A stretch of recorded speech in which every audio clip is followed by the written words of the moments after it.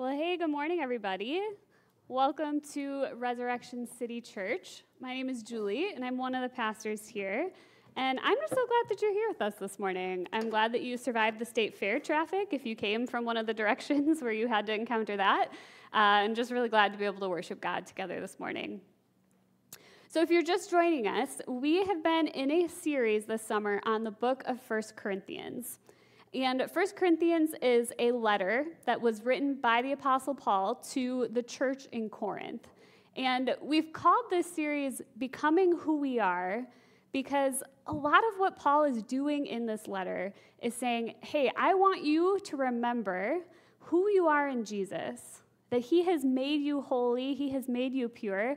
Now I want you to actually live like that is true in your life. And so that's really what we've been talking about a lot this summer and through this series.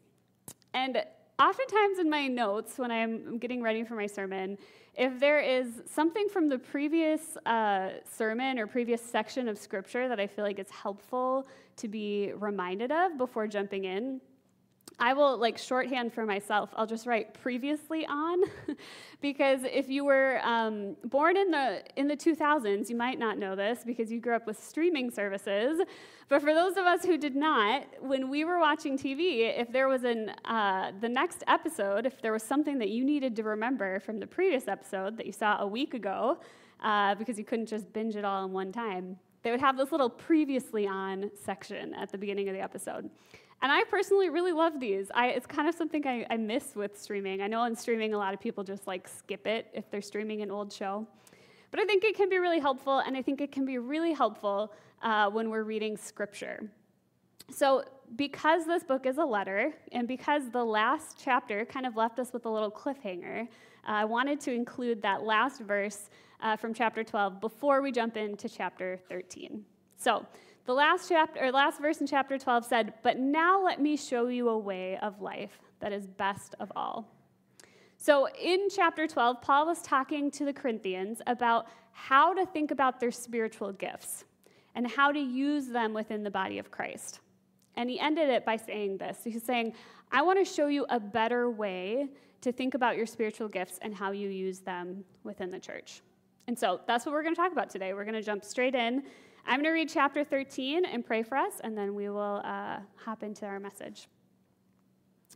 So chapter 13, verses 1 through 13. If I speak in the tongues of men or of angels, but do not have love, I am only a resounding gong or a clanging cymbal. If I have the gift of prophecy and can fathom all mysteries and all knowledge, and if I have a faith that can move mountains, but do not have love, I am nothing. If I give all I possess to the poor, and I give over my body to hardship, that I may boast, but do not have love, I gain nothing. Love is patient, love is kind. It does not envy, it does not boast, it is not proud. It does not dishonor others, it's not self-seeking, it's not easily angered, it keeps no record of wrongs. Love does not delight in evil, but rejoices with the truth. It always protects, always trusts, always hopes, always perseveres. Love never fails, but where there are prophecies, they will cease. Where there are tongues, they will be stilled. Where there is knowledge, it will pass away. For we know in part, and we prophesy in part. But when completeness comes, what is in part disappears. When I was a child, I talked like a child, I thought like a child, I reasoned like a child. When I became a man, I put the ways of childhood behind me. For now we see only as a reflection in a mirror. Then we shall see face to face. Now I know in part. Then I shall know fully, even as I am fully known. And now these three remain: faith, hope, and love. But the greatest of these is love. Please pray with me. Heavenly Father, we thank you that we get to come together this morning to worship you, knowing that the only way we even know what love is, or we can talk about love or attempt to love others, is because you have loved us first. And we've seen that in the way that you sent your son Jesus to live and die and be raised again. So Lord, as we talk about how to love one another well, will you help us to look to you first and foremost as we do that? In your name we pray. Amen. Okay, so again, previously on, going back to chapter 12, Paul is responding to this question that the Corinthians had about their spiritual gifts. And because it's a letter and we only get one side of it, it's like hearing one side of a phone call, we don't know exactly what the question was, but it seems to have to do with the fact that the Corinthians were really, really into the spiritual gift of speaking in tongues or speaking in unknown languages. And it seems like the reason that they were really into this particular gift is because it made them feel extra spiritual, right? They could show it off to people, it made them feel like they had arrived. And remember, we talked about this in the beginning of the series. Corinth was like the New York or the LA of the ancient world, right? You didn't move to Corinth because you wanted to settle down and have affordable rent. You moved to Corinth because you wanted to be somebody. You wanted to make something of yourself. And now these people in the Corinthian church, they've become Christians, they've become to follow Jesus, but some of that desire to make something of themselves is still there, right? We can relate to that. When we come to follow Jesus, there's a lot of these old desires that we have that kind of still come up from time to time. And so these Corinthians, they wanted to sort of make something of themselves as spiritual people. They wanted to be somebody within the church. And Paul says, look, speaking in unknown languages or even performing miracles or whatever kind of gift you can come up with, those actually aren't the true mark of having the Spirit. There might be something that comes from having the Spirit, but it's not the true mark of having the Spirit because that true mark of the Spirit is love. So today we're going to highlight 3 reasons why Paul is saying the true mark of the Holy Spirit is love. We're going to talk about how love lasts, how it puts others first, and how it's shown most clearly in Jesus. So let's start with the fact that love lasts. So how many of you have ever been overwhelmed by trying to make a decision? Yeah, if you're not putting your hand up, I'm like amazed because this is the world we live in, right? Every decision we have to make has like 13,000 options you can choose from, and it can be really easy to be overwhelmed by those things. And one of the things that I tend to get overwhelmed when making decisions, one of the things I tend to get stuck on is thinking about, like, if I want to buy something, is this thing going to last? Like, is it going to be worth the money I pay for it, that it's actually going to last long enough for me to really feel like I got my money's worth out of it? And probably the worst example of this is that it took me an entire year to decide on a dining room table. And Joel continues to make fun of me for this. I will defend myself that it was also 2020, so I'm going to say I had other things on my mind. It was not like a top priority. But we needed a new table. Our dining table had been one that had been handed down from a friend. It was kind of, the legs were very unstable. But the thing I kept thinking about as I was looking at tables was like, I want to make sure that this is going to last, right? I'm picturing meals around this table with friends and with all of you and with family, and I wanted it to be something that was really going to last for a long time. I wanted to feel good about it, that it was going to last into the future. And this type of forward thinking about what's going to last is what Paul is encouraging the Corinthians toward. But he's thinking way further into the future than what I'm thinking, right? He's thinking into the future when Jesus comes back in the life that is to come. And he says, what's going to last? He says, love never fails. Where there are prophecies, they will cease. Where there are tongues, they'll be stilled. Where there's knowledge, it will pass away. For we know in part and we prophesy in part. But when completeness comes, so when Jesus comes, when the world's made new, what is in part disappears. And these things will remain: faith, hope, and love, and the greatest of these is love. So Paul's making the point that these spiritual gifts, things like prophecy, speaking in tongues, knowledge, these are gifts for the here and now, for this life. But when Jesus comes back and everything is made new, we won't need these things anymore. And you can notice that he isn't just picking on the Corinthians in this, right? He picks gifts that he's good at, things like prophecy, or maybe that would be kind of like our modern equivalent of like teaching. But he also is picking the things that the Corinthians are really, really focused on, like speaking in tongues. And he's saying, no matter what gift you choose, that's like kind of your thing that you're very excited about, these spiritual gifts aren't necessarily going to last into the future. We won't need teaching and prophecy because we will be with God and we will know him personally. Scripture says that he will be our God and we will be his people. And we won't need to speak in unknown languages to help others know about Jesus because everyone will know God.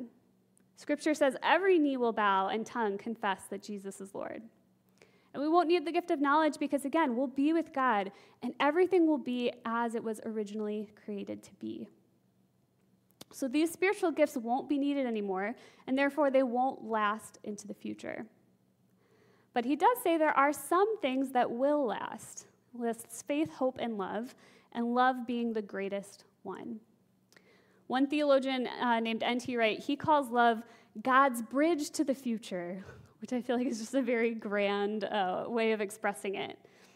But it's true because this love is going to be one of those things that helps us bridge the gap between here and now, where we still live in a broken world, to the future when Jesus returns and everything is made new. And all this talk about the future also helps bring out another point for the Corinthians.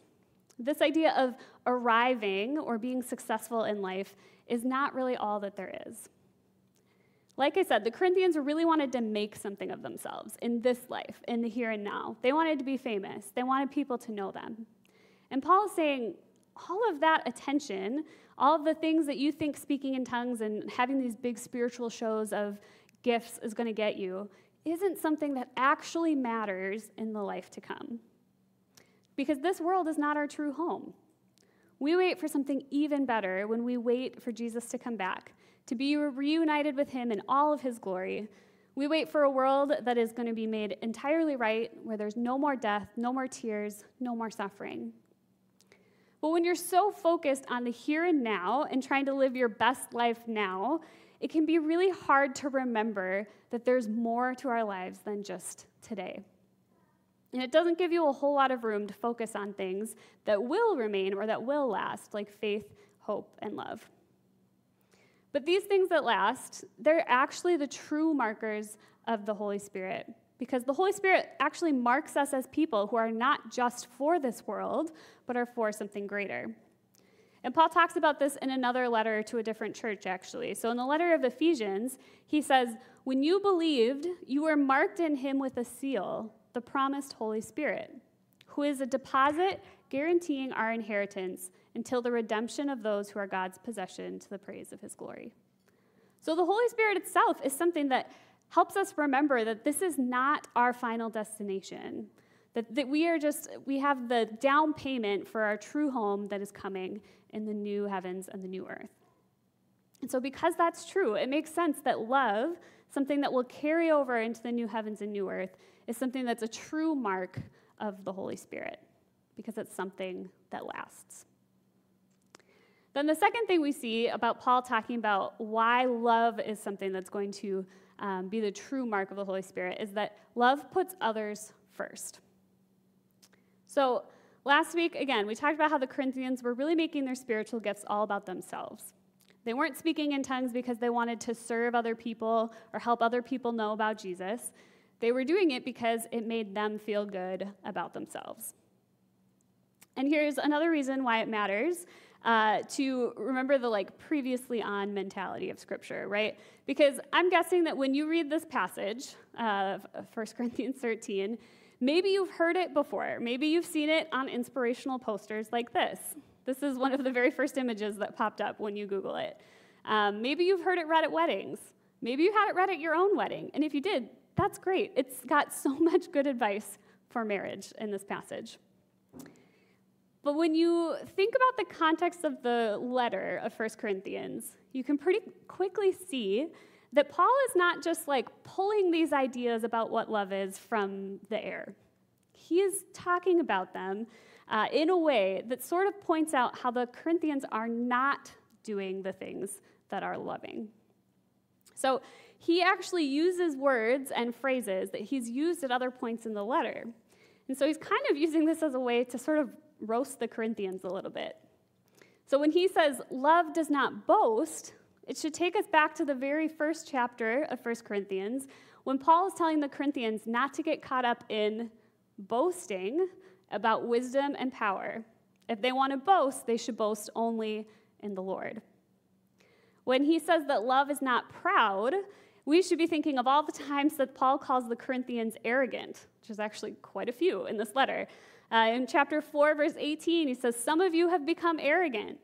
In chapter 5, he says, your boasting and your pride about the man in your church who is sleeping with his mother-in-law is not good. In chapter 8, he says, knowledge puffs up, but love builds up. Those who think they know something do not yet know as they ought to know. Even going on, when he talks about not dishonoring others, he's using the same word that he's used in chapter 7 when he talks about how people should get married if they're going to let their lust dishonor other people. So this passage about love is not just like a cute little inspirational poster that Paul thought, hey, I'm just going to tuck this into this letter because it's just going to make them feel good, and, who doesn't love love? He's using this as a rebuke to the Corinthians. He's saying, hey, this is what love looks like, and it's not you, right? You are not living out love in this way. And throughout the letter to the Corinthians, we've seen that the Corinthians continue to put their own interests first, often at the expense of other people around them in the church. They don't care if they're causing other people to stumble in their faith. They don't care if other people around them are sinning. They don't care if they're treating some people as better than others and creating social hierarchies. And Paul's saying, that is not love, and it's certainly not the mark of the Holy Spirit. Instead, he says, love puts others first. He says, love is patient. It's not self-seeking. It doesn't keep a list of wrongs, and it doesn't do things at other people's expense. Instead, love protects others. It puts others first. It perseveres in relationship with one another, even when things are difficult. And I think because we like this passage so much at weddings, it's often easy to think about this in terms of love as like romantic love, right? This is what romantic love should look like. But that's not what Paul's talking about in this context. He's talking about love within the church community. So he's saying we're called to show this kind of radical love, radical others-focused, putting other people ahead of our own interests, love, to one another within the church. And honestly, I think sometimes that's almost harder for us to get on board with, because when it comes to marriage, we might feel at least like we're a little bit more in control, right? We get to choose who we want to marry. And even though marriage can be difficult, we at least feel like, well, I chose this, right? I said, I want to put this person first. I want to love this person no matter what. But in a church community, you didn't handpick all of us. You may have picked one or two. Maybe you knew someone who went to this church and thought, hey, I'll check it out because I know them. But even if you like them, chances are they are not the same as everybody else in this community. So the idea of putting everybody else first above your own interests within the church is actually a true challenge for us, because I think it can make us feel a little bit outside of our own control. It's not just the people that we choose that we want to love, but it's a whole community that we get to love together. Because we are called to show love to everyone and put all of the other people's interests ahead of our own. Now, when I'm thinking about this passage and thinking about this idea of putting other people's interests ahead of ours, not keeping a list of wrongs, that kind of an idea, I felt like we needed to have a little side conversation about boundaries. Because if you didn't grow up hearing this passage at weddings or seeing it on inspirational posters, this can sound a little bit radical, right? I'm sure there are some people outside of the church who might read something like this and think, wow, that sounds a little unhealthy. Do these people have any boundaries at all? They might even say, that sounds kind of a little bit like a cult. And so let me start by saying that I think boundaries are good, right? They help us remember that we are not God, that we cannot be everything, we cannot be everyone, we cannot constantly be pouring out of ourselves. We have limits. We're finite. And I think that when used correctly, boundaries can help us remember that we might be limited, but our God is unlimited, and it can really help us to worship him. I also want to say that if someone is continually hurting you, whether physically or emotionally or whatever, then yes, boundaries are 100% needed. If there's any kind of abuse happening, then absolutely you should not have to stay in that type of environment. I know that there have been a lot of horrible things done to people, including within the church. And none of that is okay. That kind of behavior is not appropriate for anywhere, but especially not in a church. And in those situations, we would advocate for boundaries. We would advocate for church discipline. And I think even Paul himself would too, right? We saw in 1 Corinthians 5 that he advocated for church discipline when he felt like it was needed to put in boundaries in place. So there are definitely situations where boundaries are needed. And I've heard this passage used in the past in ways to sort of unhealthily tell people they need to stay in a situation that's not safe for them. And so just want to acknowledge that and say, that's not what Paul is saying here. So how do we think about that? How do we think about boundaries and this idea of loving and putting other people's interests above our own when there is an abuse happening, right? When it's just kind of the normal relationships with other people. And the way I like to think about it is I think boundaries should be used to help us love others, but not to get us out of loving other people. And I think this is a tricky line. So I want to give a couple examples of ways to think about this. So first, when we use our boundaries to create time to rest with God, right? Sabbath is super important. That's a positive thing. But we have to remember that those boundaries are not just for us or about us, but they're actually so that we can be filled by God and go out and love others well.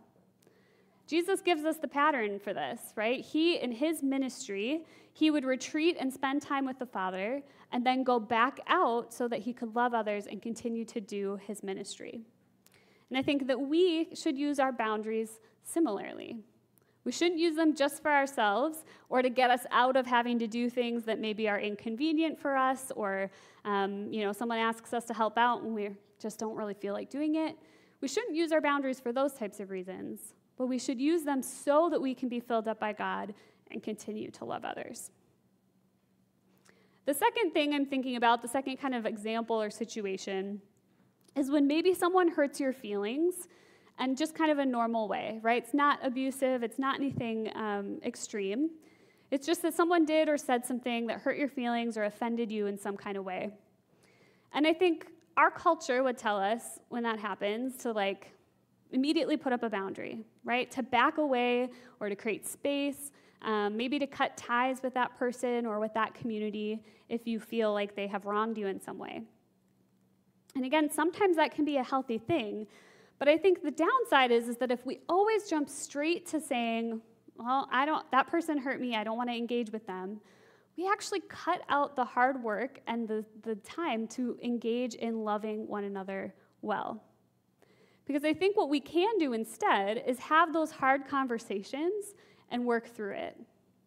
Be able to say things like, hey, I felt hurt by what you said or did. And then you get a chance to practice apologizing to one another, accepting and giving grace to one another. You can practice not holding that list of wrongs when other people might offend you or hurt you in some way. These are all things that we might, again, going back to the idea of love being in marriage, these are all things we expect to happen in marriage because we all know that we're all sinners, we're all broken, and so we expect to have some kinds of times where we're hurting one another or breaking relationship. And in marriage, we say, well, we want people to continue to have those hard conversations and work through it as long as it's a safe environment. And I think that has to be true for the church as well. We recently had a worship team meeting where we were just kind of talking through getting ready for the fall and talking through things. And one of the team members brought up the fact that, sometimes when you're up here doing worship or you're practicing, and anytime you're on a team, really, there might be times where you have to give feedback to someone or say, hey, that did or didn't work. And sometimes when people give feedback, it can kind of hurt your feelings a little bit. And so this person on the team was like, I just want to say that, if I ever say something that offends you in any way or hurts your feelings, just tell me, right? Because he said, I can know the fact that, I know you're not a jerk, but you might also still do something that's kind of jerky to me. And we all laugh because who doesn't know that feeling of saying, I'm not trying to be a jerk, but I accidentally did something that was kind of jerky to somebody else. And so as a church, we need to be able to work through those types of conversations so that we can continue to practice loving one another well. And if we just back away at the very first sign of feeling hurt without having those types of conversations, we're actually making it really hard to love one another. And of course, there are situations where if you've tried to have those types of conversations and they haven't worked, hopefully you've involved someone else in that process along the way as well. But if all of that is still not working, then yes, boundaries can be so good. Because in that case, what you're hopefully doing is backing away so that if the person does at some point come around to having those hard conversations, you're ready to still engage with them. So again, hopefully, these boundaries can be used as a tool to help us love one another rather than to get us out of having to, right? Instead of saying, well, I'm just going to put up a boundary and I don't have to deal with that anymore, right? Hopefully it's something we can use to engage and love one another even better, to continue to put other people first even when it might be difficult. And if you're still thinking, nope, that still sounds crazy to always put other people ahead of myself. Why would I ever do that? It leads us well into our last point, and that is that love is shown most clearly in Jesus. Because Jesus loves us and puts us first, even though we don't put him first. In fact, the only way that we can even understand what love is through God. Because this type of radical love that is others-focused and not self-seeking, it's so different from anything else we experience in this world that it has to come from outside of it. It has to come from outside of us. It has to come from God. We see this in 1 John chapter 4, verses 7 through 10. It says, "Dear friends, let us love one another, for love comes from God. Everyone who loves has been born of God and knows God. Whoever does not love does not know God, because God is love. This is how God showed his love among us. He sent his one and only Son into the world that we might live through him." He says, this is love, not that we loved God, but that he loved us and sent his Son as an atoning sacrifice for our sins. And I think that last verse does such a good job of describing what love is. It's not that we loved God and therefore he did something for us in return. Love is that we didn't love God, and he sent his only Son to die on the cross as an atoning sacrifice for our sins, even in spite of the fact that we didn't deserve it. Love is seen most clearly in Jesus because Jesus didn't come and die for us because we earned it. In fact, it's the opposite. He comes in spite of us. We don't earn his love, and we can't earn it now. It's freely given. It's all a gift, and it's all grace. The Corinthians were so focused on speaking in tongues, partly because they thought it showed how spiritual they were. But the truth is that God doesn't care about that. God loves us no matter what. And because of that, as we get to know the character of God, and as we become more like him, we are called to do the same and to have the same attitude towards other people that Christ had towards us. Right? It's what Paul describes in the passage in verses 1 through 13 says, "If I speak in tongues of men or of angels, but do not have love, I'm only a resounding gong or a clanging cymbal." Right? Those tongues don't mean anything if we don't have love. If I have the gift of prophecy and can fathom all mysteries and all knowledge, and if I have a faith that can move mountains but do not have love, I am nothing. If I give all I possess to the poor and give over my body to hardship that I may boast, but do not have love, I gain nothing.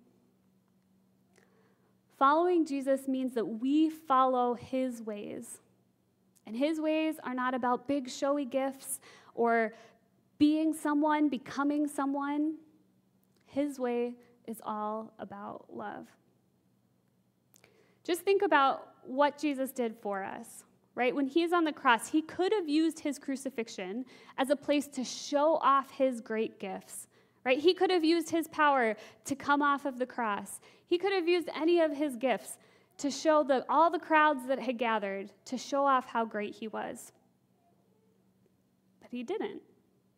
He chose to stay on the cross, to suffer on our behalf, and to take on the consequences of our sin. He chose to experience separation from God the Father and ultimately to die. And all of that is just because he loves us. He loves you. And he wants to be in relationship with you and for you to experience grace and new life. Jesus knew that, as Paul said, love is the best way that there is. And like I said at the very beginning of this message, we've called the series Becoming Who We Are, because we are people who have been given this great gift of love by God, and therefore we want to live as if we actually believe that that's true in our daily lives. So if we're being formed by Jesus' love for us, then hopefully that means that we can go out and love one another as Paul calls us to in this letter. And I know that the idea of how do I get better at loving other people, or how do I grow in love, is a little bit abstract. It's not like an easy, oh yeah, I'm just going to wake up and be more loving today. And so I wanted to give, there's lots of ways to kind of step towards this, but I wanted to give some examples, one way that you could think about it today. Because I truly think that this love is so big, it's so different from anything else we experience from the rest of the world, that to be formed by it, to become more like it, we need to look to Jesus. We need to spend time reflecting on the love that God has shown us, and so that we can actually have that same kind of strength and love others in a sacrificial way. Because it's not easy. And yet, at the same time, we know, as Paul said, it is the best way. So one of the ways I've been thinking about it lately is through prayer. And a helpful tool, again, there's lots of different ways that you can pray, but one tool that is an easy one to come back to because it's an easy one to remember is called the ACTS model. And it's just a tool to remember different things to pray for. So you could use this in a bunch of different contexts. But I thought it would be helpful to talk about as we think about how we want to reflect on God's love so that we can be more loving to those around us. So the ACTS prayer starts with adoration, so praising God, confession, thanksgiving, and then supplication. And supplication is kind of a strange word if you're not familiar with it. It's just when you're maybe asking God for something. I was reflecting on one of the songs, and I think we're singing it today, has a line that says, "Turn a gracious ear to me and hear my supplication." So if you've ever sang that one and wondered, I'm not really sure what that means. It just means to hear my prayers, to hear what I'm asking for. So I'll walk you through kind of my idea of what it is, how we could use this as a way to really reflect on God's love through this model. So adoration. I've shared in the past that I think it's really helpful for me to use different models of prayer, like modeling my prayer after the Lord's Prayer, or using this ACTS model, because it can be so easy in prayer to just jump straight to the last piece of supplication, right? It's so easy to just use prayer to be constantly asking God for things. And I don't think it's wrong to ask God for things, but I think we get an incomplete picture of who God is when we don't see some of the other aspects of him as we go. So adoration. This is a time where you can just praise God for who he is, right? Just you can think about God's characteristics. Think specifically about his love and what he's done for us. And the Lord's Prayer starts, "Hallowed be thy name," right? God, you are worthy of praise and worship. You are the creator of everything. You're my Savior and my King, and I praise you. It doesn't have to be anything crazy. It just helps us remember that God is a God of love and gives us a chance to pause and praise him for that and reflect on that. Our lives are busy, and so when we can pause and take the time to actually think about these things, it can really help form us in the way of God's love. The second piece, confession. This is just a time to acknowledge that you fall short, right? If we're thinking about it in terms of loving other people, I know every day I can think of ways that I have not been loving in the way that 1 Corinthians 13 describes. Times where I have been impatient, or times where I've been unkind, or times where I've held on to something else that someone has done to me and kept that list of wrongs. And so this time of confession can just be a great place to acknowledge those things to God and be reminded that God's grace and God's love is bigger than any of our flaws. Any of our times that we fall short, God continues to love us. This can be a great piece of prayer to remember when you're working on that piece that says, love does not keep a list of wrongs. Because it can be really challenging to continue to be mad at someone else for doing something to you, knowing that God has already forgiven you for the times that you do similar things like that. Third is Thanksgiving. Again, this just helps us remember what God has done for us. It's a huge part of reflecting on God's love. The idea of remembering or remembrance is a huge theme throughout Scripture, especially in the Old Testament. The people of God were called so often to remember the acts of God, remember what he had done for his people. And I think that that's something that we also need to remember. We need to look back. We can look back big picture to the cross and what Jesus has done for us. We can also look back to smaller things in our own life. Maybe you have examples or things in your life where you can look back and point very clearly to know, I really experienced God's love in that moment, through that situation, through that person. And you can thank God for that. And then the last one, supplication. This is probably the one, like I said, that we're most quick to jump to. But it can really be important as we're trying to love other people. We talked about how love is the true mark of the Holy Spirit. So remember that in your prayers, right? Ask the Spirit to help you love others. Why not ask the Spirit to help you in maybe specific relationships that you have where you're having a hard time loving someone? Maybe you need help asking for patience for someone who can easily get on your nerves, or forgiving someone who you've been hurt by. Or maybe you need to ask for contentment in your own situation so that you don't feel envious of others. Paul says that love does not envy. Or maybe you need to ask for humility so that you're not boasting and prideful to those around you. As Paul says that love does not boast. There's so many ways that we might ask God to work in us so that we can love others. And I just think it's important to remember that it's the Holy Spirit working in us. It's not something that we need to do all on our own. Because obviously we see all these characteristics of love that we might ask to grow in, most clearly in Jesus. And we can only really know that love when we understand God himself. So I hope that this idea of praying, and again, you can use prayer in so many different ways, but just finding time to reflect on who God is and his love for us can really bring us to be more formed into that type of person as we try to love others. Paul wanted to challenge and encourage the Corinthians to become more like Jesus, and he would want the same for us today as we encounter this letter. So we actually are going to add in another thing that we can do to remember God's love and hopefully be formed more like it that we do every Sunday here at Resurrection City, and that is communion. So communion is a great place to use these different pieces of prayer as you're taking communion. It's a great way to remember what God has done for us, how he has shown his love for us most tangibly, and how we can ask him to help us do that to others as well. So I encourage you to use this time for reflection. We're going to head into a time of worship through song and communion.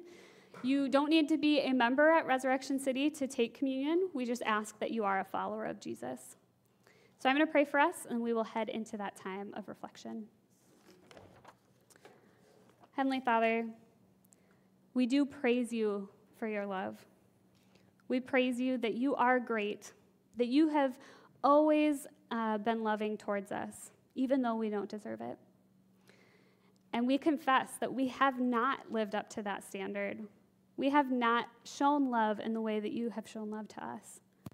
Whatever that is for everyone in this room this morning, Lord, I just pray that you would meet them in that you would meet them not in a place of shame, but with grace, to know that through that ultimate love that you have shown us on the cross, that we can confess our sins freely without needing to feel shame. And Father, we thank you for that. We thank you for this community that we get a chance to practice love with one another. Lord, and we ask that you would help us as we continue as a church community to love one another better. Show us ways that we can grow in putting others first around us, and ultimately help us all be more formed by your love so that we can better represent Jesus to the world around us. In your name we pray. Amen.